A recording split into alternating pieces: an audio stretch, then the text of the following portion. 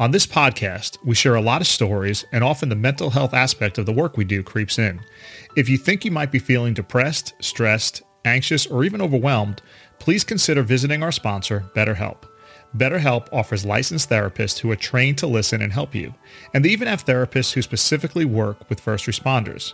You just fill out a questionnaire to help assess your specific needs, and then you get matched with a therapist in under 48 hours. You can talk to your therapist in a private and online environment at your convenience. Many first responders work rotating and often odd schedules, so this format makes it really easy to talk to someone when it's convenient for you. If you don't click with your therapist, you can request a new one at no additional charge anytime. Join the 3 million plus people who have taken charge of their mental health with an experienced BetterHelp therapist. Get 10% off your first month at betterhelp.com/Rody. That's betterhelp.com/Rody, ROADIE. You can also find the link in the show notes.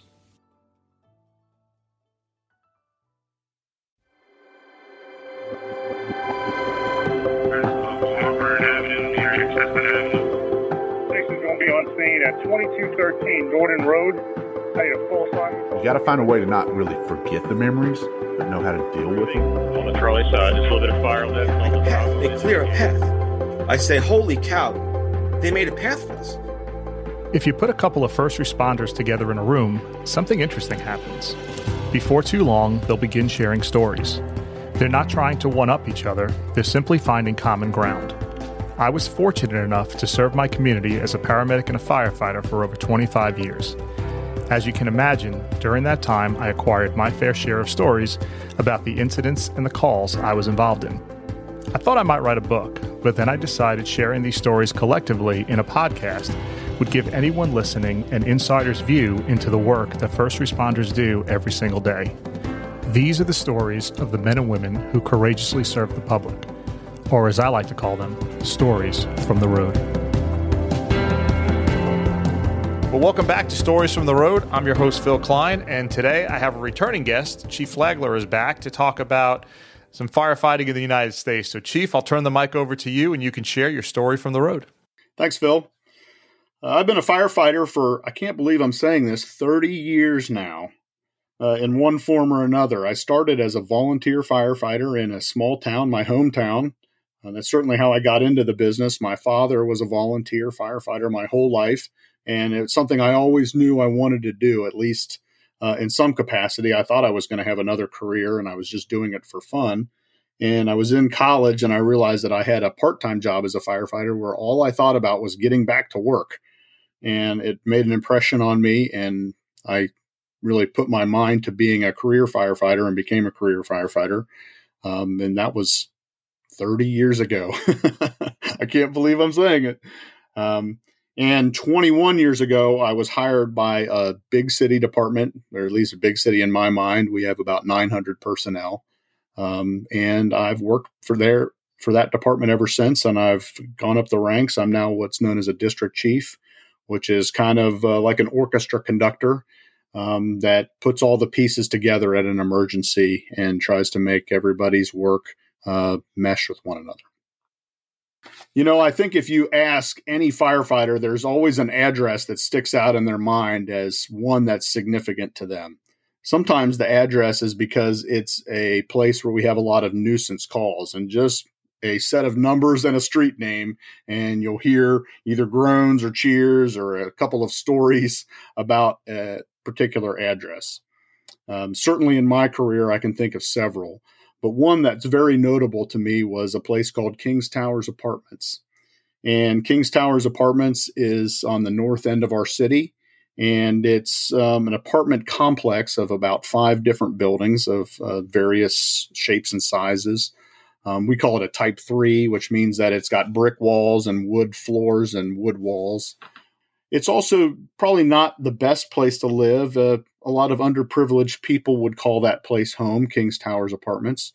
And we go there a lot. Our engine company, that is the first in that neighborhood, spends a lot of time at Kings Towers, usually for medical assist calls, where we're going to help people that, have a medical problem or a medical need. However, one night there was a fire in that apartment complex at Kings Towers. The fire came in at about 5 a.m.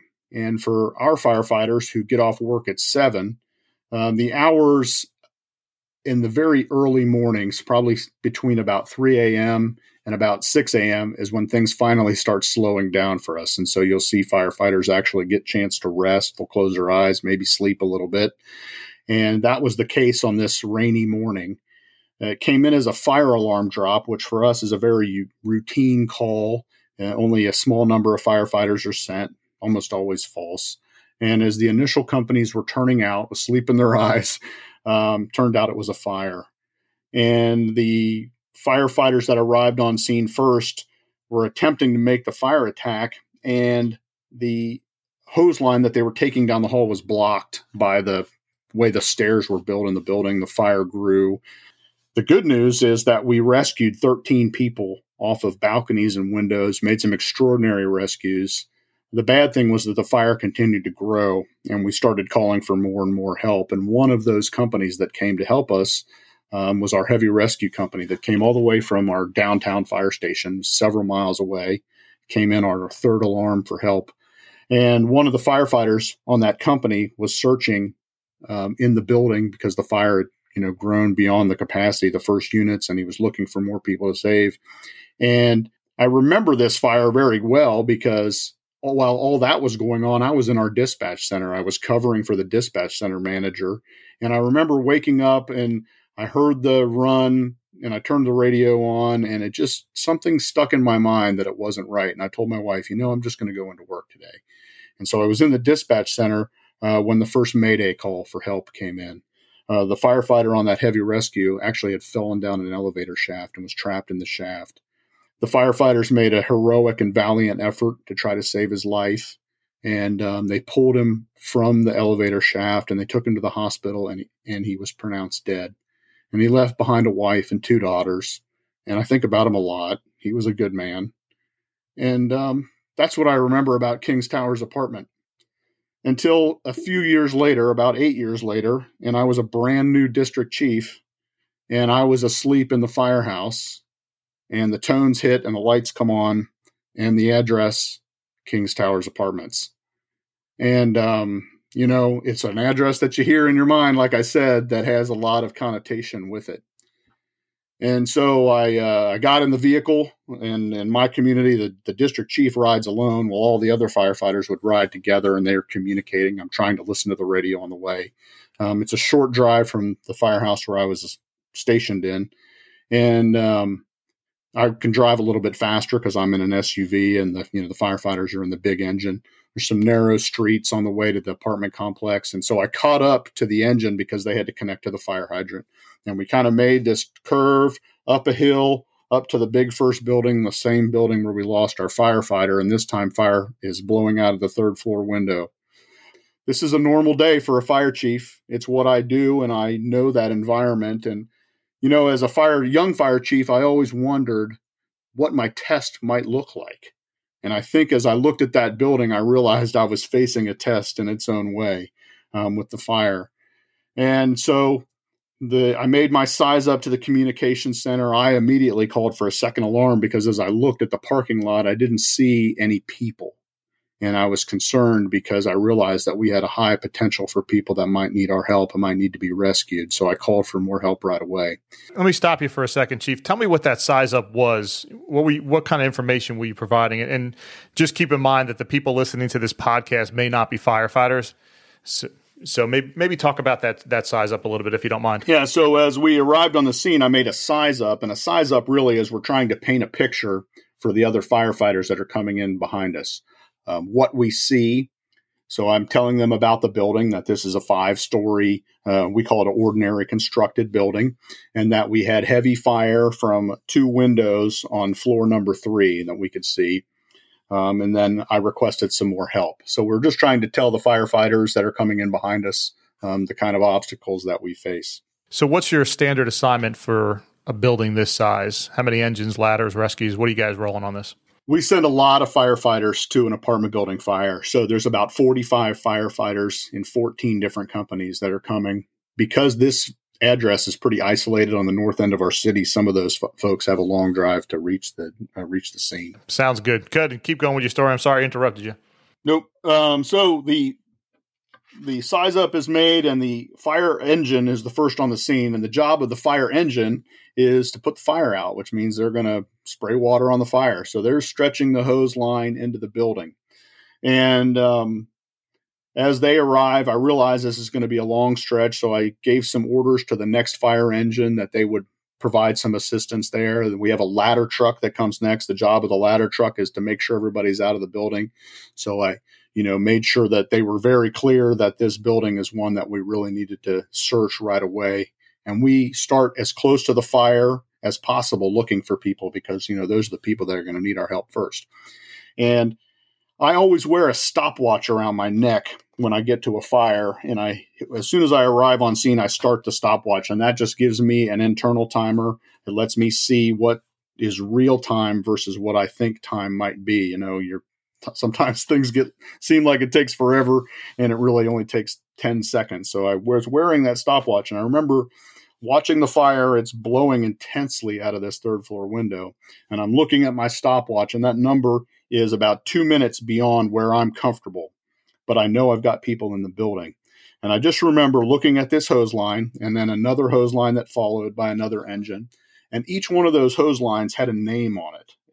And the name was the officer of that company.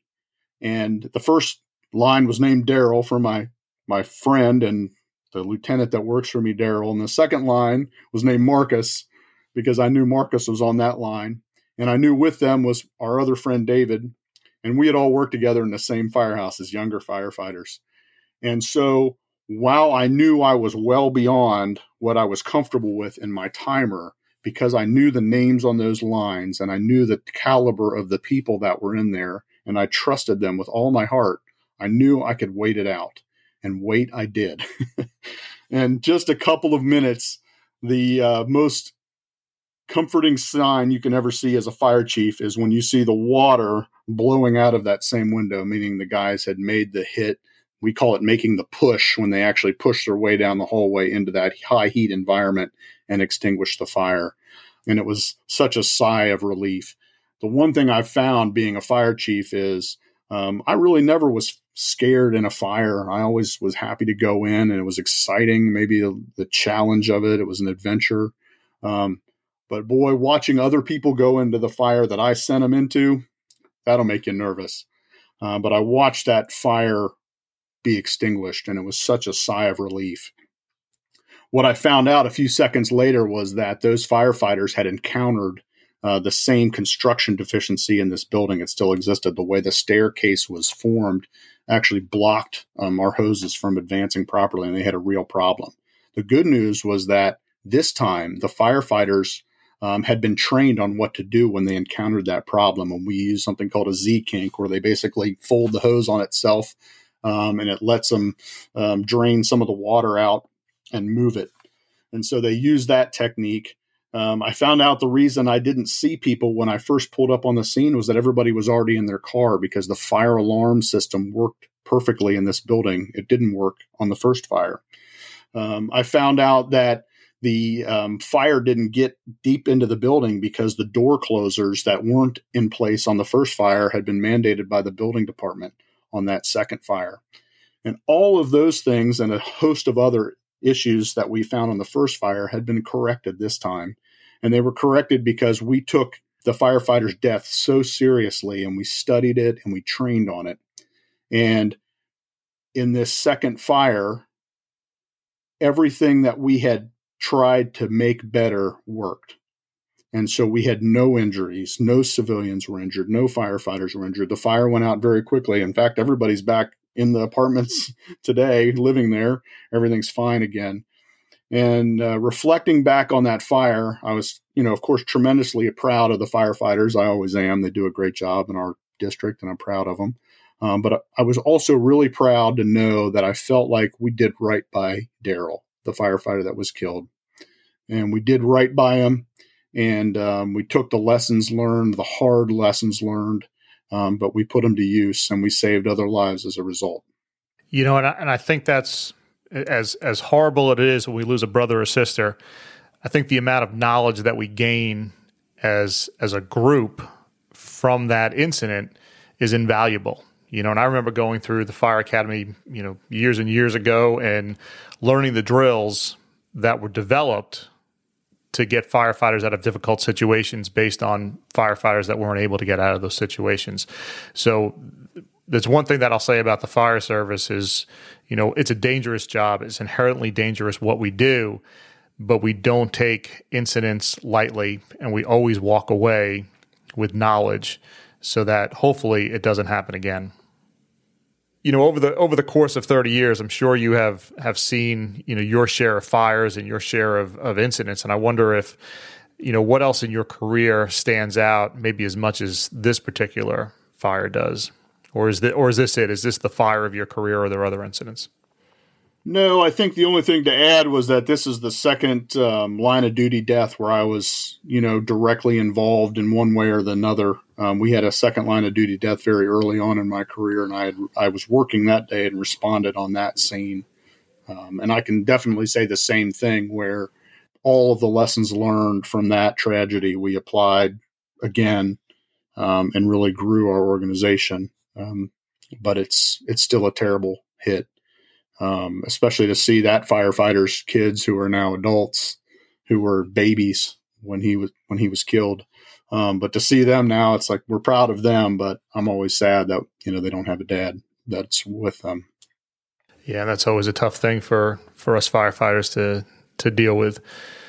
When I put in the second alarm, that makes a few people's phones ring at home, but not many. It's a second alarm fire for us is a pretty routine incident.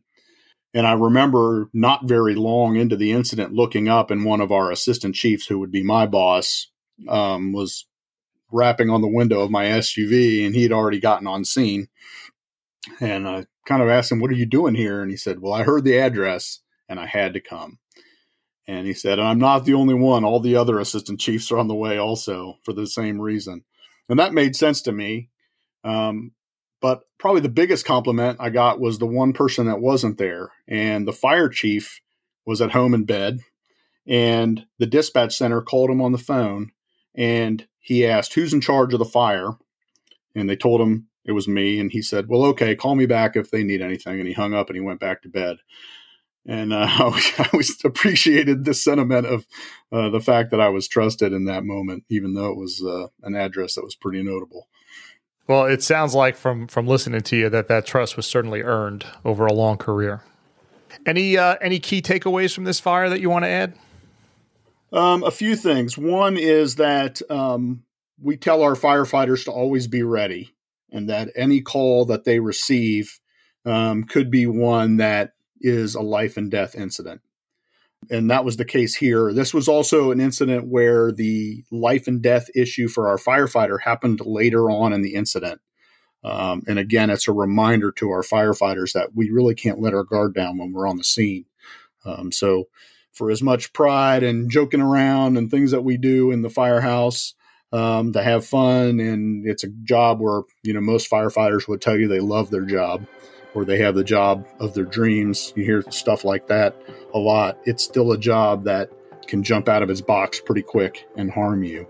And that was the case here. And so it's just something that we live with, and it's the good and the bad of this job. And we see it all the time. Certainly even the day that the firefighter was killed, they made 13 rescues. I always say it was our firefighters' worst day, but for the 13 people we pulled out of that building, it was their best day. It was the day we saved them from a fire. And so it's a unique life that we live. I wouldn't have it any other way, but it's something to kind of be aware of and keep in the back of your mind. Well, I think that's as good a takeaway as any, and you're right. Complacency will get us in trouble, and you are correct, too. It is the greatest job in the world, and it's a dangerous job, and it's a tough job at times. So, I appreciate hearing from you and hearing your perspective, and, with your long career and your experience, I'm sure there's a number of things that you've seen. And I hope you'll come back on the podcast at a future date and maybe share another story with us. And, I'm sure our listeners would like to hear from you. So thanks for taking the time and sharing this story. I'm terribly sorry for the first fire and the way it turned out, but I'm also glad for the lessons that were learned and the knowledge that was gained. And hopefully your guys will stay safe moving forward. Well said. Thank you, Phil. If you enjoyed this podcast, please take a minute and give us a 5-star review on Apple Podcasts or whichever podcast platform you're listening on. Stories from the Road is a Brown Dogs Media Group production. This one-man show is written, edited, and produced by Phil Klein. If you have a story you would like to share, please contact us at storiesfromtheroadpodcast@gmail.com. To learn more about this or other podcasts we're producing, please visit browndogsmedia.com. Thank you for listening.